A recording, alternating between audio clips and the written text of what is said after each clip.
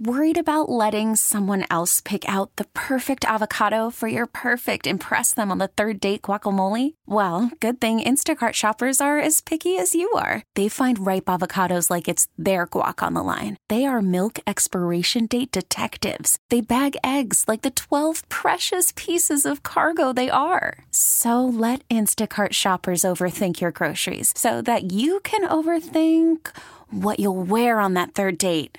Download the Instacart app to get free delivery on your first 3 orders while supplies last. Minimum $10 per order. Additional terms apply. I'm Sandra, and I'm just the professional your small business was looking for. But you didn't hire me because you didn't use LinkedIn Jobs. LinkedIn has professionals you can't find anywhere else, including those who aren't actively looking for a new job, but might be open to the perfect role, like me.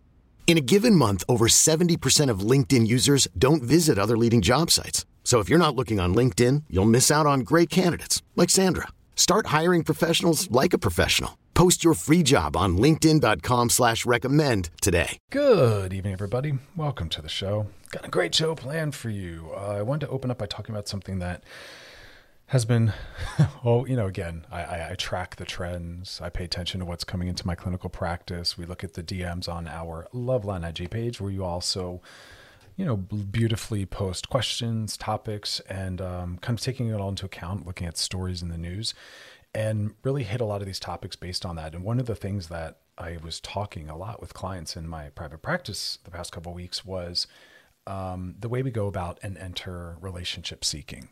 I talked a few times about this great article that was dropped that was saying we have I've been talking extensively about how we're in the highest rate of singledom.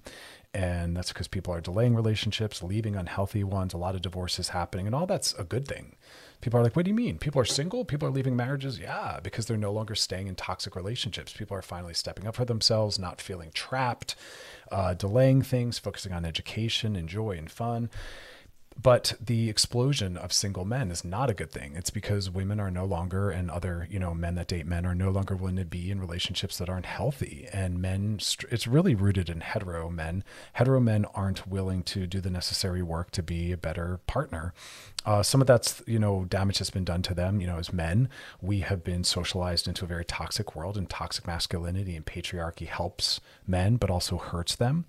And we haven't been given good role models. And I still always talk about on the show how there's still bad dating advice about playing games and being manipulative. And that's what's so hurtful to me is a lot of guys are victimized by a lot of the advice that's out there. And yes, of course, I'm acknowledging that a lot of men just don't have an interest or willingness to do the work, and they aren't great, and there's a lot of narcissism out there.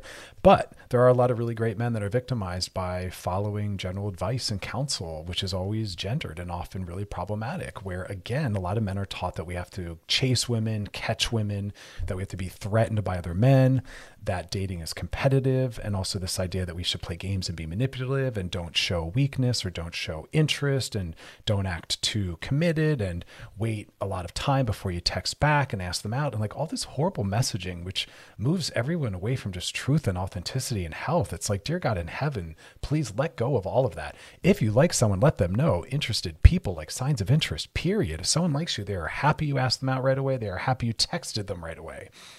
We are always either dating from authenticity and health, or we're dating from game playing and manipulation, period, end of story. And if you have to manipulate or play a game to get someone, then you aren't a match and you aren't compatible, and you're setting up a really unhealthy dynamic, which you better maintain in order to keep them, because you haven't gotten them based on chemistry and compatibility and in real ways that speak to sustainability. Stop with the games. We want to soften that, and we want to be just more authentic in our movement towards. So in service and in keeping with that idea, we also need to, and this is what I was talking about in my practice a lot, is we need to get out of our own way. We are going about dating with the wrong lens, and we are focusing on the wrong elements. We are not focusing on the elements that actually speak to or indicate whether or not this person is right for us to be in a relationship with. We are thinking, not surprisingly, in perspectives that come from like optimization culture, where we want the best, in materialism and ego, where we focus on what will it look like, what will other people think, this idea that there's an imaginary audience judging and assessing us, and that our worth is tied to what our partner looks like. And we're focusing too much on form. And the quality and happiness and health of your relationship is not determined by form, what they look like, how tall they are, how much money they make, what they own. It's about what happens when these two people come together. It's more about the relationship. What? Relationships are about the relationship? Yeah, imagine that. And that the form of the person doesn't matter? Yeah, imagine that. But we get hung up on those factors. So am I saying date people and marry people you're not attracted to? No, quite the opposite. Date, have sex with, and marry people that you're attracted to, 100%. But don't get in your own way by seeing that as one way only.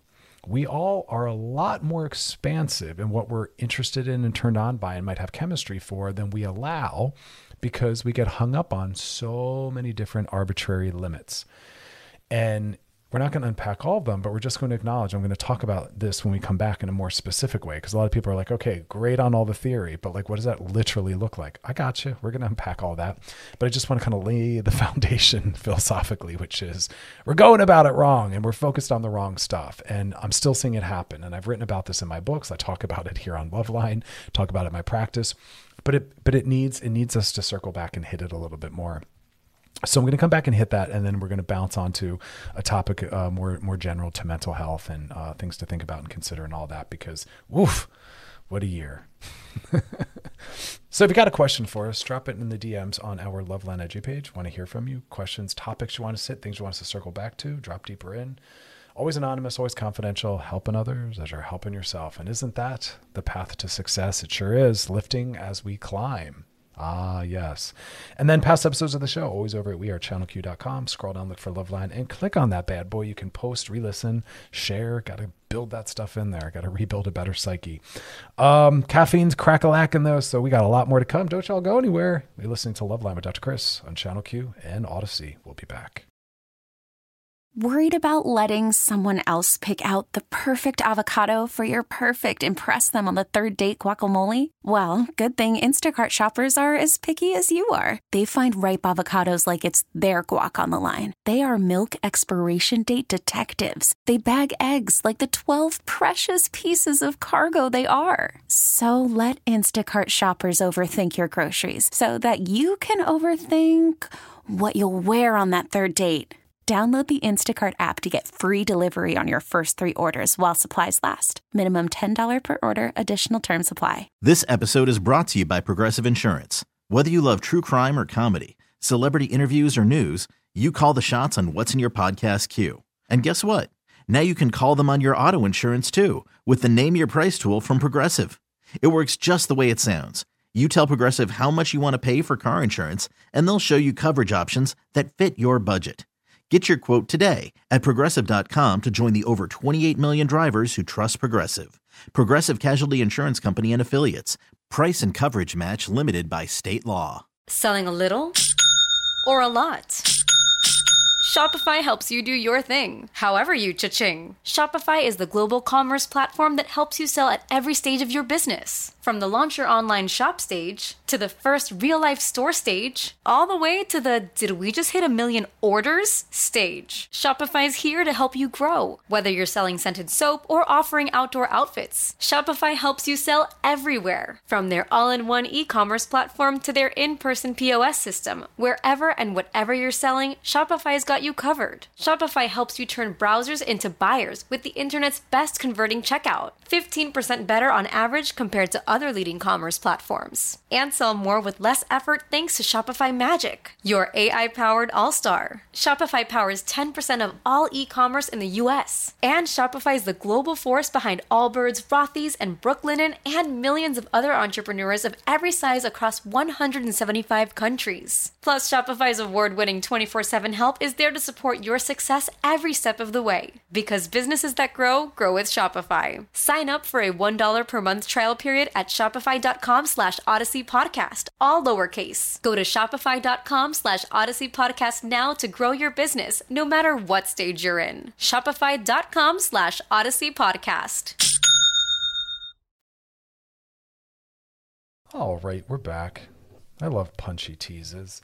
Struggling with love, not finding what you want in the dating world, you might be the problem. And in fact, it's very possible you are. Now, as I've said, we're not doing dating in a vacuum. We are up against the health culturally and in the individuals we're talking to. Remember, everything's contextualized. People are the way they are because of the culture that they are living within. Oh yeah, that's right. That doesn't let someone off the hook, but it helps us understand why we are the way we are. Look at the world we're living in. There are people that are still coming into my office saying, oh, well, aren't guys supposed to? And I'm like, stop. The same expectations are on all of us. And they'll think, yeah, but I don't want to act too interested or come on. And I'm like, oh my God, this is about showing interest. Please show interest. Please be vulnerable. What are you doing? Playing a game? Ah, yes, we've been trained to play games. Don't show interest too soon. Don't let someone know you like them. Ah, manipulation and game playing.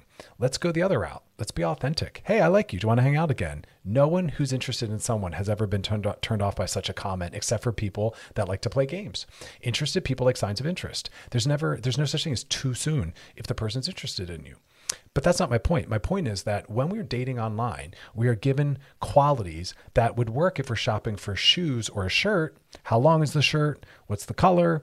What's the fit like? We can purchase items based on those searchable qualities because our relationship with and to those items and what happens when we're with them isn't a real thing, doesn't matter, and doesn't exist. It is nothing more than its form. All shoes need to do is to be the size they claim they are and to be the color it looks like, and we're good to go. But with human beings, what matters more is not the form, it's the experience of being with them, aka the relationship. The most important parts of a relationship are the relationship. What is it like when you're with them? What do you co-create?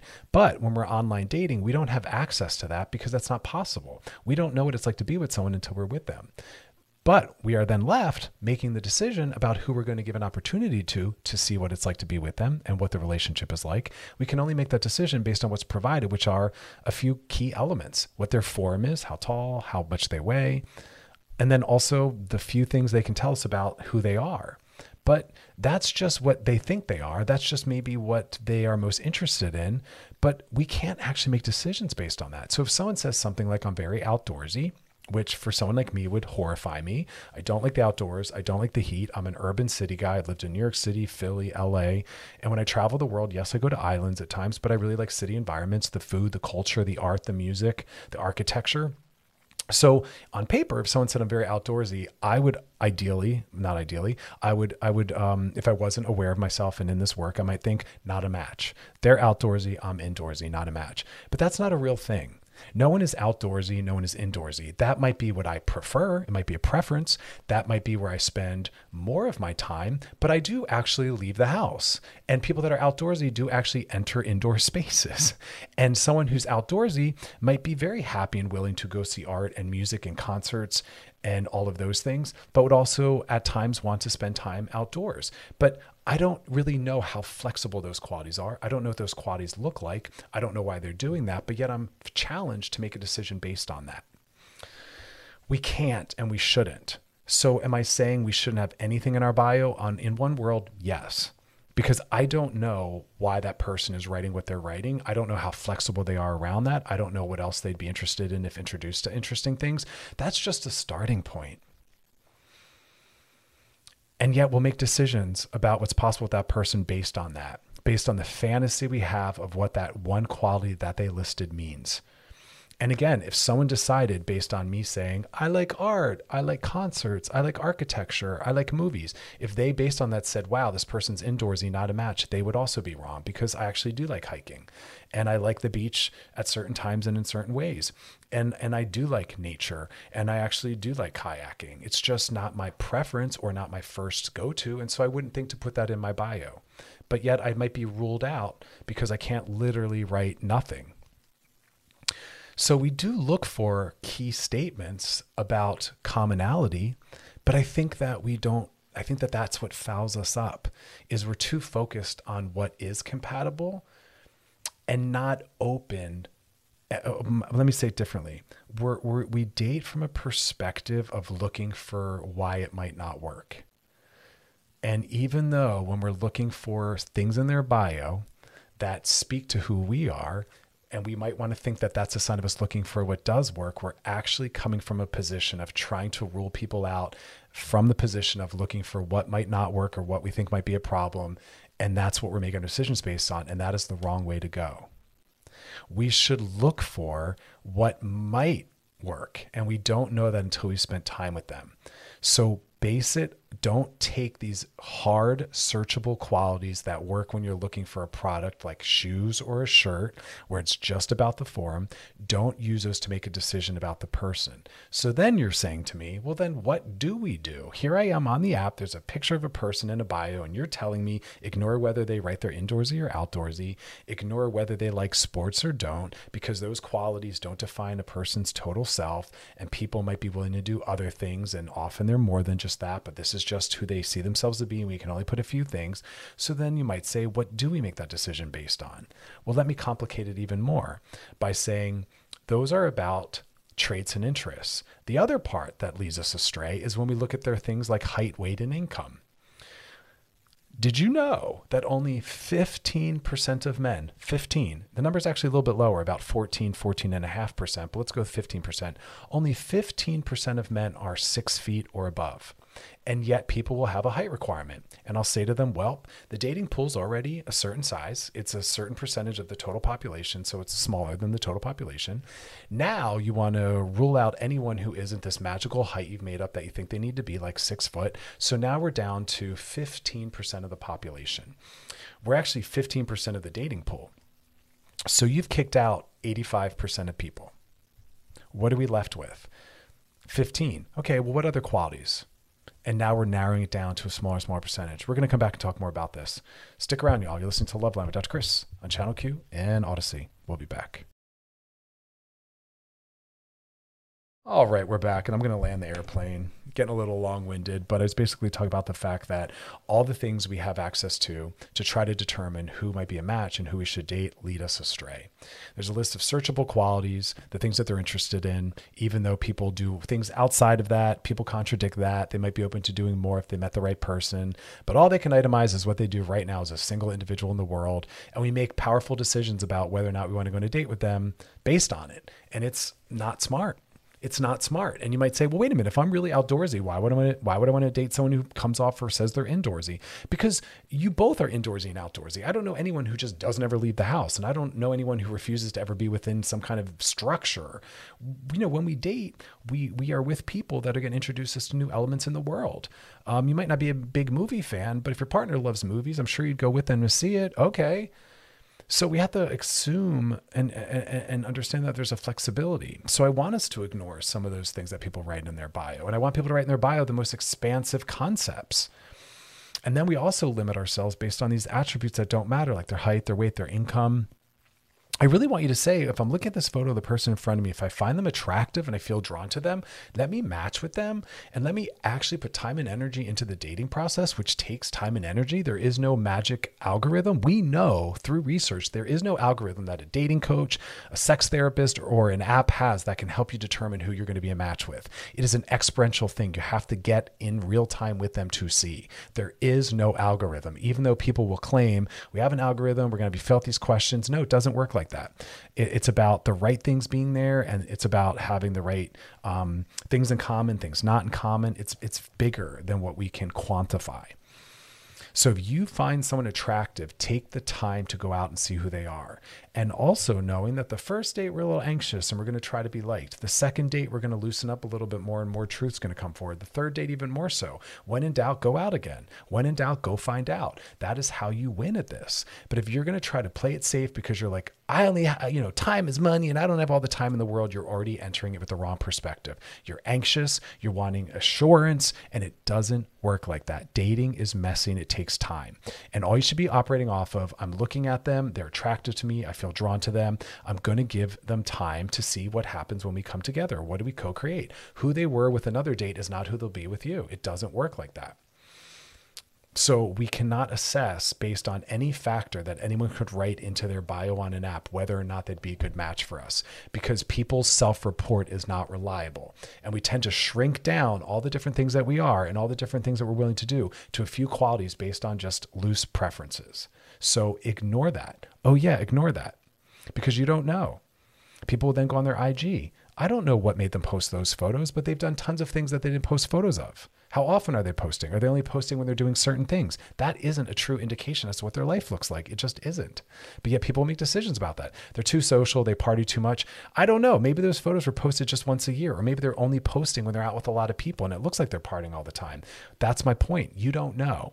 You have to take the time to go find out, and you have to take the time to see them again and again. When in doubt, go find out. But if you're looking for reassurance and you think time is money and I don't have all the time in the world, well, then you're not right for dating, because dating isn't about perfection or optimal. It's sloppy, it's circular, it's not perfect, it's not linear, and it's about taking time, putting time and energy into it. No dating coach can find you perfect like that. I watch some of these shows and the dating coach is sitting there with no training in interpersonal neurobiology, no training in relationality, no training in the research as to what is present with long-term couples, as evidenced by the fact that they're like, what are you looking for? He needs to be this height, this kind of skin tone, this kind of job. Those aren't the qualities that help us know whether or not someone will be a match or help us know what a relationship would be like with that person. Again, those are rooted in form, and the success and happiness of a relationship is not about the form of the individuals in the relationship, their height, their weight, and all that. It's about what happens when they come together. It's about the experience of the relationship itself. There is no algorithm. We have to be willing to do the work and to get our hands dirty. So when in doubt, go out. When in doubt, give someone another shot. Dating is not a commitment to a relationship. Dating is not monogamy. There should be no anxiety going out a third time, a fifth time. You're not misleading someone if you're still open and curious. You're taking time to find out. Don't let someone pressure you or make you feel bad because you're casually dating to give it time, dating more than one person to see what's possible. That is the healthy way it should look. Don't rush because someone's anxious and you can't commit before you know them, and you're not leading someone on by taking your time and finding it out and giving it time and space. In fact, I want you to do that. We have to have multiple experiences with someone to see what it would be like to be in a relationship with them. We can't make a decision based on a few experiences with them. It doesn't work like that. We have to actually get our hands dirty. So that's all I wanted to say on that one. And when we come back, we're going to talk more about some mental health stuff. But I needed to kind of make sure I got that out there. So I feel like I did my due diligence. I want to make sure I'm always dropping the gems on y'all, sharing tips and tricks, because we get in our own way. And people get so hung up on letting their anxiety and ego drive dating and determining how they should choose or find a mate. And we're doing it wrong. Like I said, when we come back, we're going to do some DMs. Questions, topics, things you want us to hit, put in the DMs on our Loveline IG page. And then we'll be doing some mental health talk. But past episodes, we are channelq.com. Scroll down, look for Loveline and click on it. Binge, post, re-listen, and share. It's all about that repetition and practice. But we'll be back. You're listening to Loveline with Dr. Chris on Channel Q and Odyssey. Stick around, y'all. All right, y'all, we are back. And now it is time to slide into those DMs. Sliding into the DMs. Let's see what we got here. All right. This one says, hey, Dr. Chris, I had my first daughter. 17 years old, and we're very close. She just turned 15, and I can tell she's going to be a member of the LGBTQIA+ community. First off, no, you can't. I want to be very thoughtful about that. I just want to hold space for the idea that just because a boy might not be as masculine as the others does not mean they're gay, because how someone presents in terms of gender has nothing to do with their sexual orientation. Just because someone is presenting who's assigned female at birth as a little masculine and into sports and trucks doesn't mean lesbian, because the activities we're interested in and how we present in terms of gender, more masculine or more feminine, is very separate from our sexual orientation. I need to acknowledge that. There can be hetero men that are very effeminate and very soft. Those are not necessarily gay qualities. Those are human qualities that exist in everyone, and it can work in the inverse as well. So I just want to call that out. Unless this person has told you, this person, your daughter, that they're gay or queer or non-binary or whatever it is, or trans, let's not assume. We should all, however, hold space for the idea that our child might be gay, queer, trans, or whatever it is, and speak to them as though that's possible. I will never support someone looking at the child that they've diagnosed as a male at birth because they had a penis and say, oh, do you have a girlfriend? We should say to everyone, do you have a girlfriend or a boyfriend? That's how we normalize the possibility of both. That's how we let this child know that we're supportive of both. I say that to everyone I encounter. Do you have a partner is what I say. I non-gender it. And if I'm talking to a man, I'll say, do you have a boyfriend or a girlfriend? If I'm talking to a woman, do you have a girlfriend or a boyfriend? But it's better to just say partner because I don't know. And I don't want people to have to come out. That's how we get rid of the closet. No one has to come out if we stop creating and maintaining a closet. And we do that by assuming everyone's straight until proven otherwise. We should be assuming nothing until shown. So we should be assuming you could be gay, you could be straight, you could be trans. I don't know. So that's why we're using more fluid languaging. Like, are you dating anyone? Do you have a partner?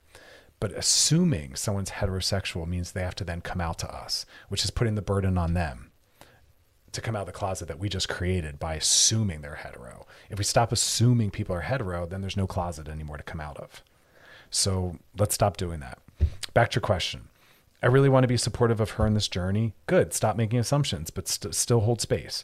She's very close to her grandmom, but I know my grandmom's not a supporter of the community. Okay, so grandma's a homophobe and toxic. Got it. We argued about it for years. I'm really concerned that my daughter's first coming out interaction is going to be with my mom, and that will cause some trauma. To avoid that, do you think I should address it with my daughter first or wait till she comes to me? I think it can be very traumatic for a parent to sit down and put that on a child who might not be gay at all or ready to come out as gay. Because even though your question's coming from a place of care, it's still saying, I want to bring her out of the closet the minute I sit down and pose this question, and that's not appropriate. It's not about you. So if it's really about your daughter, you wait for her to come out to you. And then you talk to her about the safety of coming out to other family members and how to deal with family members that are toxic and homophobes, bigot family members. But again, if you are like, okay, well, this Saturday in support of her, I'm going to ask her if she's gay. That is actually you saying this Saturday, I'm going to try to force her out of the closet, whether she's ready or not, whether she's confident in her identity or not. That can be traumatic. Let people be on their own path and they'll tell you when they're ready. What you can do in the meantime is normalize it though, by talking about the fact that gay people exist, by saying we don't know people have a boyfriend or girlfriend until they tell us, by putting on shows that have gay characters. Just start to round it out in your house and normalize it. And that will let your child know that you're okay with it. Just talk about it generally. When you see it on the news, be like, I think that's really great. I think gay people should be with the partners of their choice. Just normalize it. Because even if your kid isn't in the community, it's still important for them to know that that's how we should all be thinking. And what I do think you could do in the meantime is talk to your bigoted mother who's a homophobe and do that work anyway. Because even if your child's hetero, your grandmother's running around being toxic, your mom. So fix that. Check that. All right, y'all. We got more to come. Don't go anywhere. These topics get me heated. If you got a DM for us, though, question, drop in the DMs on our Loveline IG page. You're helping others as you're helping yourself. Always anonymous, always confidential. Also, put in there topics you want us to hit, things you want us to circle back to, drop deeper into. We love hearing from you. Put it in the DMs on our Loveline IG page. And as always, past episodes are over at wearechannelq.com. Scroll down, look for Loveline, and click on it. You can binge, post, re-listen, and share. Stick around, though. We got more to come. You're listening to Loveline with Dr. Chris on Channel Q and Odyssey. We'll be right back. All right, y'all, we are back.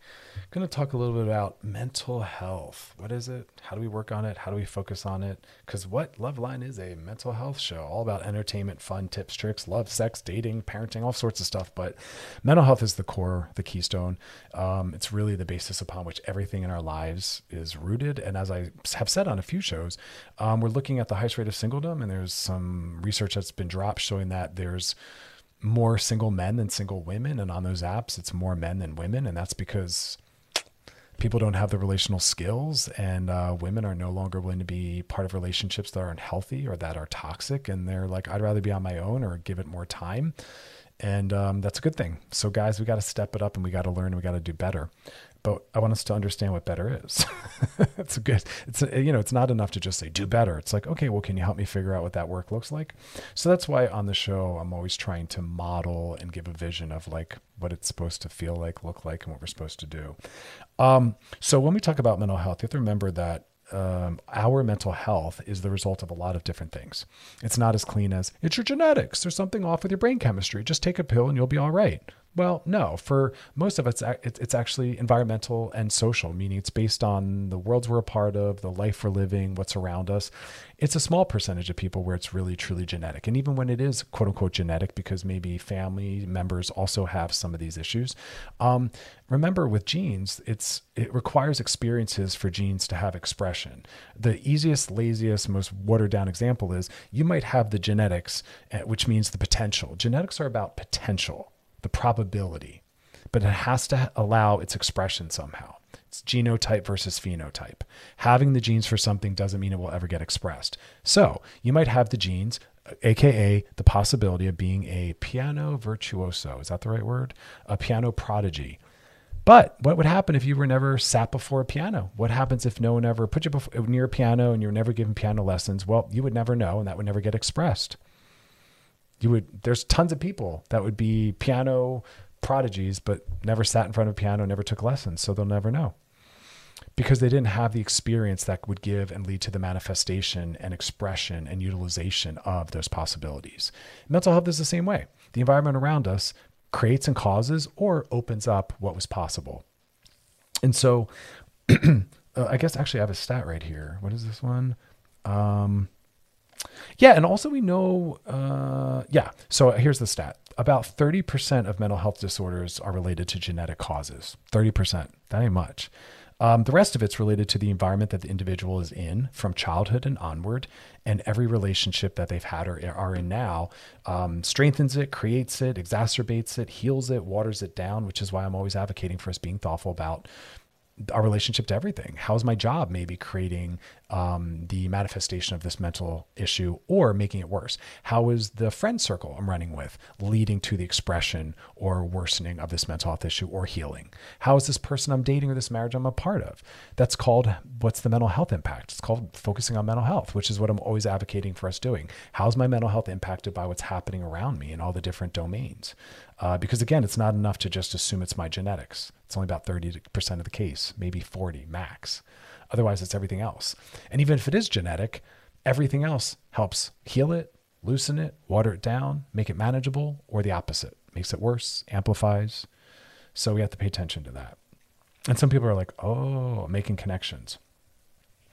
Also, if we're expanding beyond that, one thing I want everyone to remember is that part of the human experience is feeling every emotion deeply. There's no such thing as bad emotions, but we've determined some to be bad, which means we feel bad when they're happening. And then we add another layer of suffering by saying we shouldn't be feeling this way. And then we immediately panic and think, I got to get rid of it.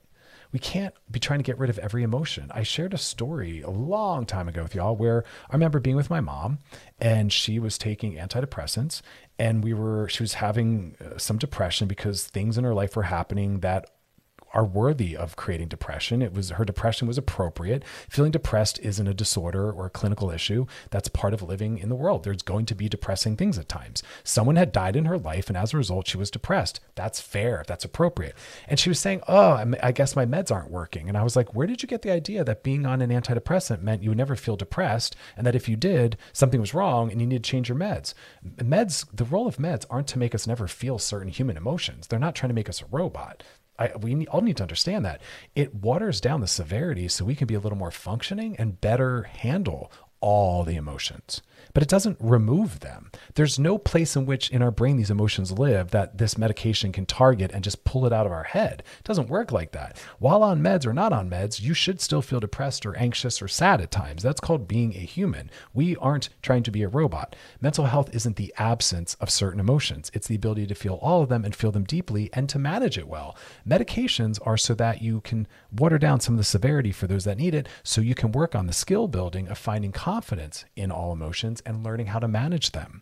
So again, it's okay to be depressed. We just want to have the ability to manage it, the ability to make room for it and allow it as we go through our day doing all the things we need to do. My work with clients around depression isn't just let's eliminate it. It's let's learn how to be in the world while still being depressed.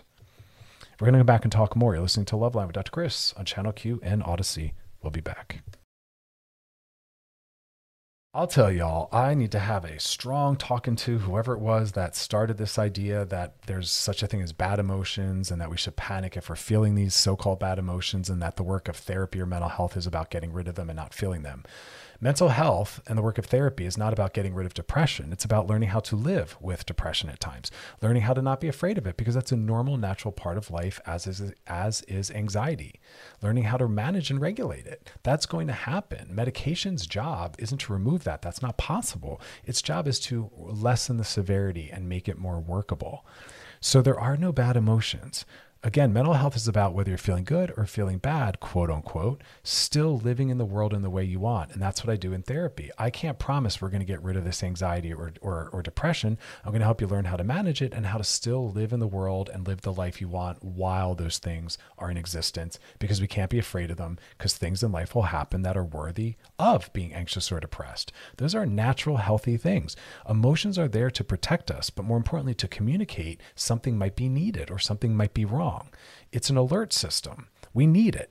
We don't want to turn off all those lights in our car that tells us something's wrong. I want to know when my tires are low. I want to know when I need an oil changing. I want to know when something's wrong with the engine. But we don't want to panic when those things pop up. Those things are there to tell us something's wrong. We want to manage it though. I don't want to be like, oh my God, a light's on in my car, and I freak out. But that's what we do with emotions. If we're anxious, we're depressed, and we're like, oh my God, and I shouldn't be. And it's like, no, we have to learn how to allow and make room. What is it communicating? What message is it giving us? Oh, I need to go to the car shop, get my oil changed. Okay. Because again, anxiety is about a catastrophizing of the possibility. Anxiety is about also not understanding the resources we have. We get anxious because we overestimate what's going to happen or what the outcome's going to be. We overestimate the probability of it happening, and we underestimate the resources we have available to deal with it. It's kind of like the car example. Light goes on in your car. Okay, hold on. A catastrophe isn't coming. It's giving you a warning that you need to pay attention to something. Okay. The probability of it is just saying it might happen soon. It's not happening right now. Okay. And we have access to resources. Pull over, call AAA, or drive to a car shop and get it fixed. And that's how we work with that anxiety. And so there are no bad emotions. We have to learn how to allow all of them. We don't want to amplify, and we don't want to deny or suppress. We want to just allow. It's called the middle path. I talk about that all the time. It's okay to feel these emotions. It's okay to feel all of them.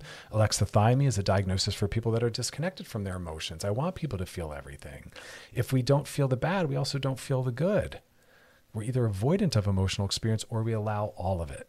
But this idea of medication in our American culture of fixing everything and always being optimal, and toxic self-improvement culture where we always have to be resolving everything, has gotten in the way of really understanding the role of emotions in our lives. Americans are like, if something's wrong or something feels off, fix it. Clients will call me, new clients. How many sessions until this is resolved? Boo, it doesn't work like that. This isn't surgery. Relationship therapy is a relationship. It's a journey. We uncover, we learn tools. It's a process, but everyone comes into everything these days with wanting a quick, easy fix, and it doesn't work that way.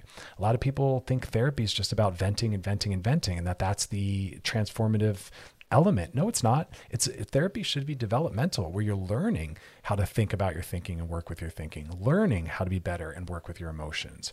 It takes work. It's like going to a personal trainer and saying, I don't really want to lift weights or break a sweat or do anything, but yet I want to be stronger and work on my bone density and flexibility. And the trainer's like scratching their head like, no, every day you're going to have to be doing this plan. Same thing with therapy. It's work.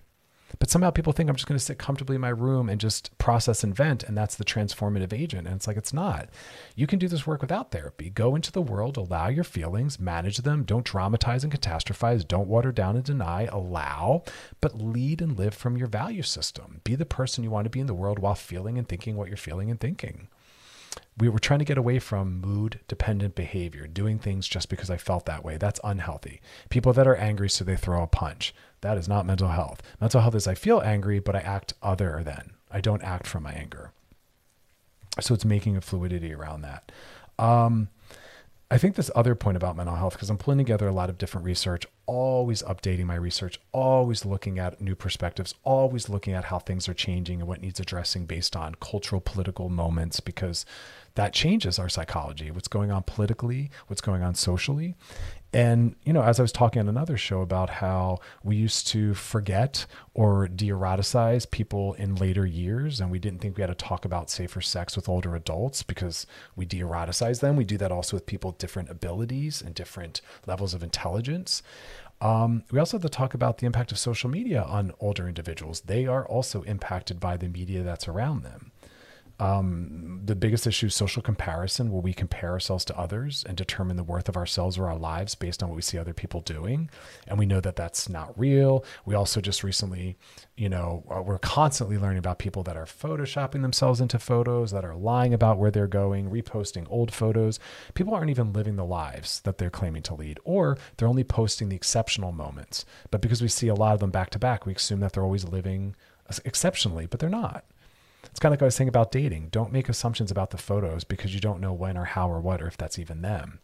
Comparison culture with social media is quite a gnarly thing. And we're spending more time on our phones. So, again, that's really, really in there. But when you're trying to assess or even consider your own mental state, we definitely want to take all those pieces into consideration at all ages of our lifespan.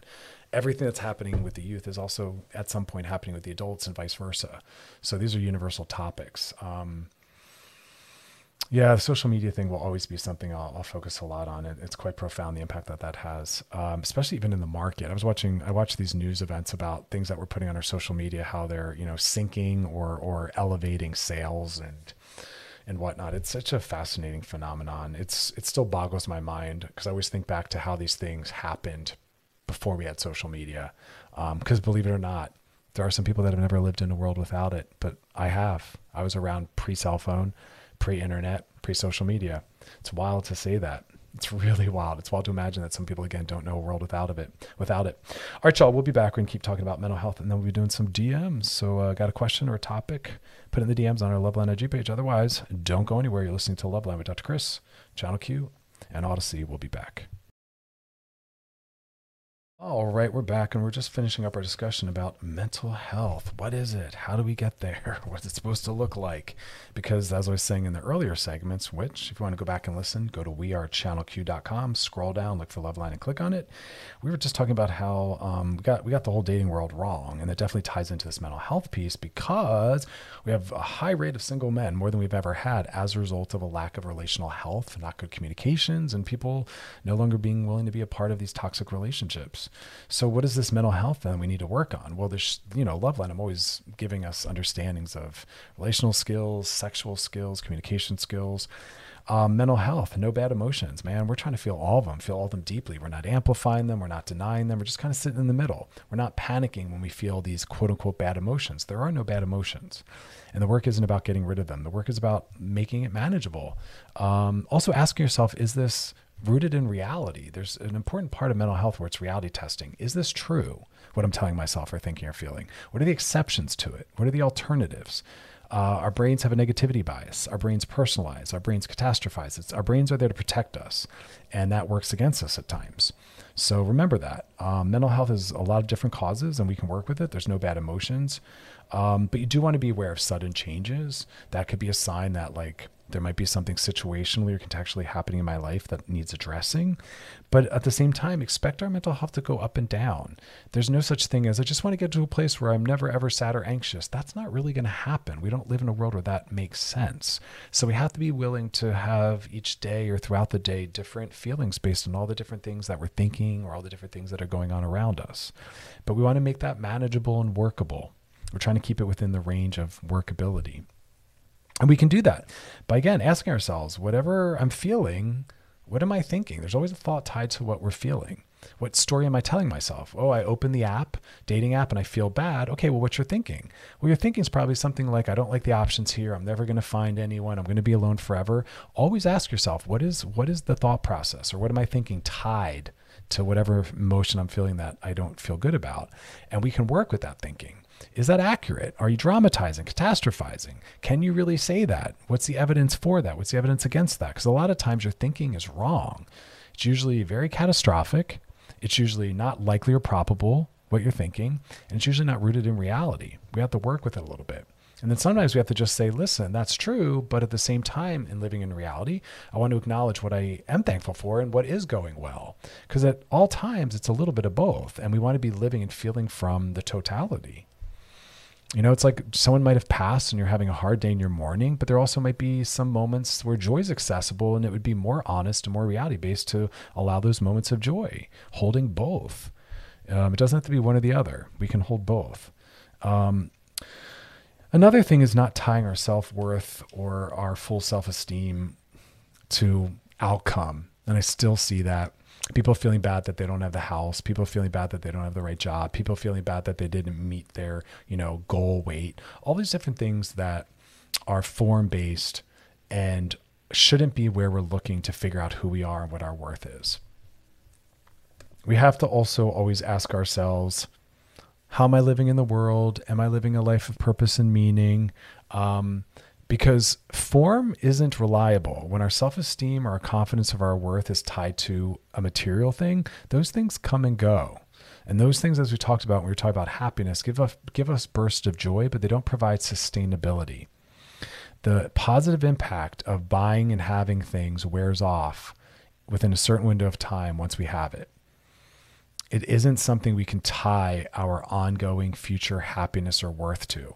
And then it keeps us on the hamster wheel, because when it starts to water down or wear off, we need to find something new to tie our worth or our happiness to. And that's why it's really about coming back to contentment, which I'll do another show on that. We talked about that a while back. Go to wearechannelq.com, scroll down, look for Loveline, and you can find that topic. We were talking about happiness and contentment and how that's really the winning formula.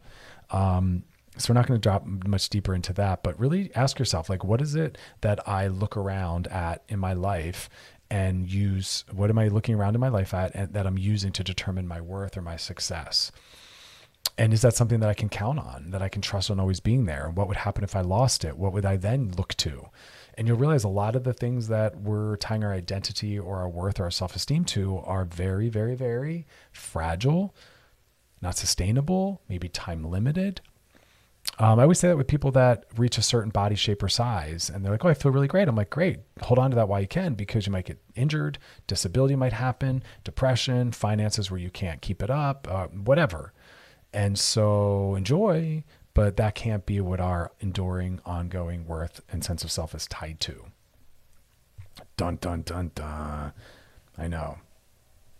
That's hard. But it's important work. When we tie to something that has endurance and sustainability, like the kind of person we are, having a life of purpose and meaning, and all of these more internal pieces, that's always with us, and being around people that reflect back our worth and value and share those similar values. So it's really hard to hold on to this when we're living in a world that doesn't honor or value that. And that goes back to what I said, that a lot of our mental health is not genetically caused. It's tied to the social environment in which we're a part and the meaning we're making out of things. All right, we're going to come back and do some DMs, y'all. So stick around for that. You're listening to Loveline with Dr. Chris on Channel Q and Odyssey. We'll be right back. I'm Sandra, and I'm just the professional your small business was looking for. But you didn't hire me because you didn't use LinkedIn Jobs. LinkedIn has professionals you can't find anywhere else, including those who aren't actively looking for a new job, but might be open to the perfect role, like me. In a given month, over 70% of LinkedIn users don't visit other leading job sites. So if you're not looking on LinkedIn, you'll miss out on great candidates like Sandra. Start hiring professionals like a professional. Post your free job on linkedin.com/recommend today. We really need new phones. T-Mobile will cover the cost of 4 amazing new iPhone 15s, and each line is only $25 a month. New iPhone 15s? It's better over here. Only at T-Mobile, get 4 iPhone 15s on us and 4 lines for $25 per line per month with eligible trade-in when you switch. Minimum of 4 lines for $25 per line per month with autopay discount using debit or bank account. $5 more per line without autopay, plus taxes and fees. Phone fee at 24 monthly bill credits for well-qualified customers. Contact us before canceling account to continue bill credits or credit stop and balance on required finance agreement due. $35 per line connection charge applies. See T-Mobile.com. Spring is a time of renewal, so why not refresh your home with a little help from Blinds.com? We make getting custom window treatments a minor project with major impact. Choose from premium blinds, shades, and shutters. We even have options for your patio, too. Blinds.com invented a better way to shop for custom window treatments. There's no pushy salespeople in your home or inflated showroom prices. Our design experts can help you find the perfect window treatments on your schedule. We'll even send free samples directly to you. Plus, we can handle the measuring and installation for you. Unlimited window treatments installed for just one low cost. And with Blinds.com, you'll always get transparent pricing, no hidden fees. Our free shipping and 100% satisfaction guarantee can put the spring back into your step and into your home, too. Shop Blinds.com right now and save up to 45%. Up to 45% off for a limited time at Blinds.com. Blinds.com. Rules and restrictions may apply. All right, y'all, we are back. Now it's time to slide into those DMs. Sliding into the DMs. This one says, hey, Dr. Chris, I've been dating this guy for 8 months. We were both in a pandemic relationship. And when things started to reopen, we broke up with our exes. Oh, wait a second. We were both in... Okay, got it. So both of you had been with people during the pandemic. Then things opened. You broke up with them. Got it. I misunderstood. Now it's 8 months after all those breakups and you're with this person. Got it. He just asked me the other day if he thinks...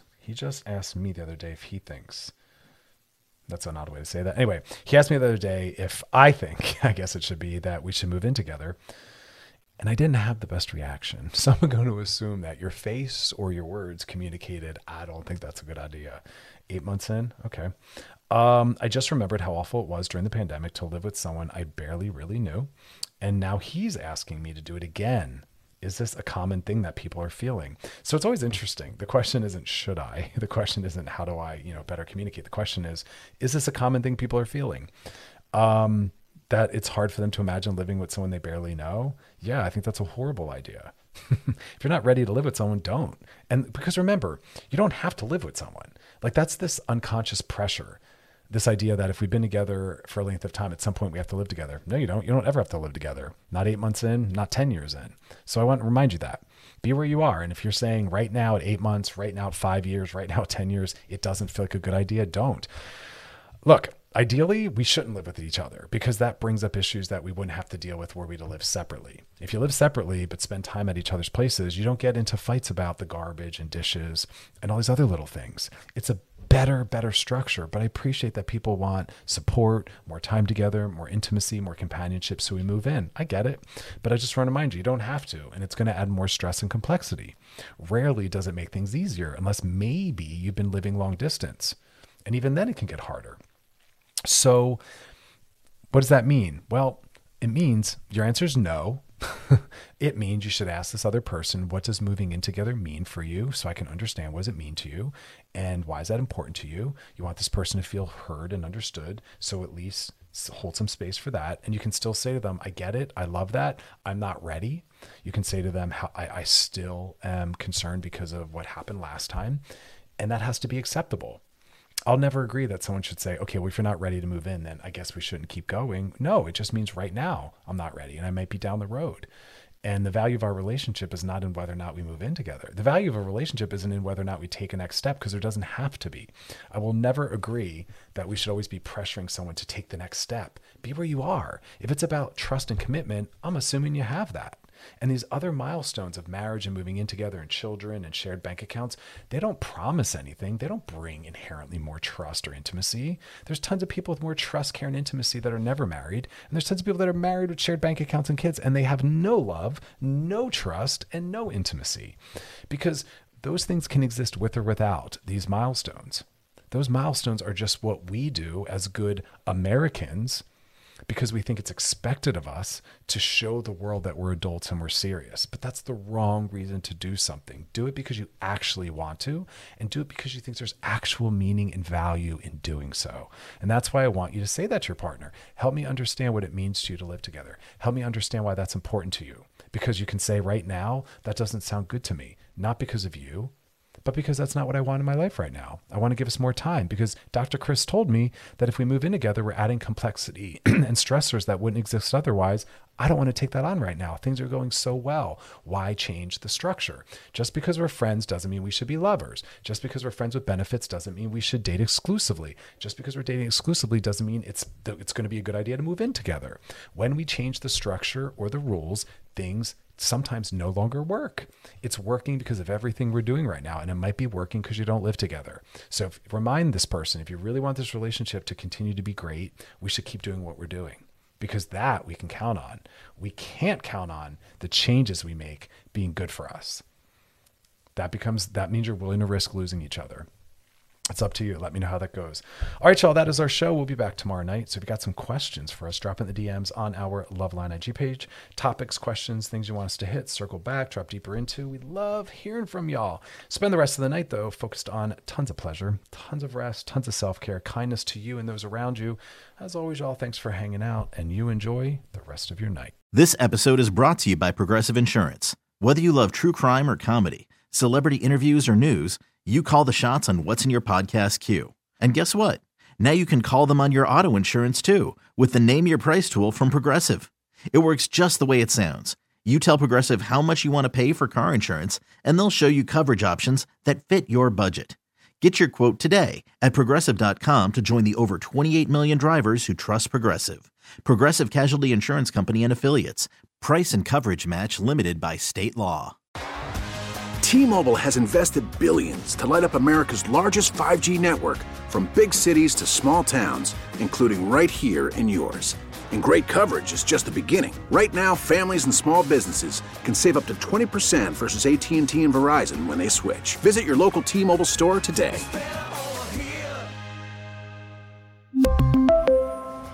Plan savings with 3 lines of T-Mobile Essentials versus comparable available plans. Plan features and taxes and fees may vary. Spring is a time of renewal, so why not refresh your home with a little help from Blinds.com? We make getting custom window treatments a minor project with major impact. Choose from premium blinds, shades, and shutters. We even have options for your patio, too. Blinds.com invented a better way to shop for custom window treatments. There's no pushy salespeople in your home or inflated showroom prices. Our design experts can help you find the perfect window treatments on your schedule. We'll even send free samples directly to you. Plus, we can handle the measuring and installation for you. Unlimited window treatments installed for just one low cost. And with Blinds.com, you'll always get transparent pricing. No hidden fees. Our free shipping and 100% satisfaction guarantee can put the spring back into your step and into your home, too.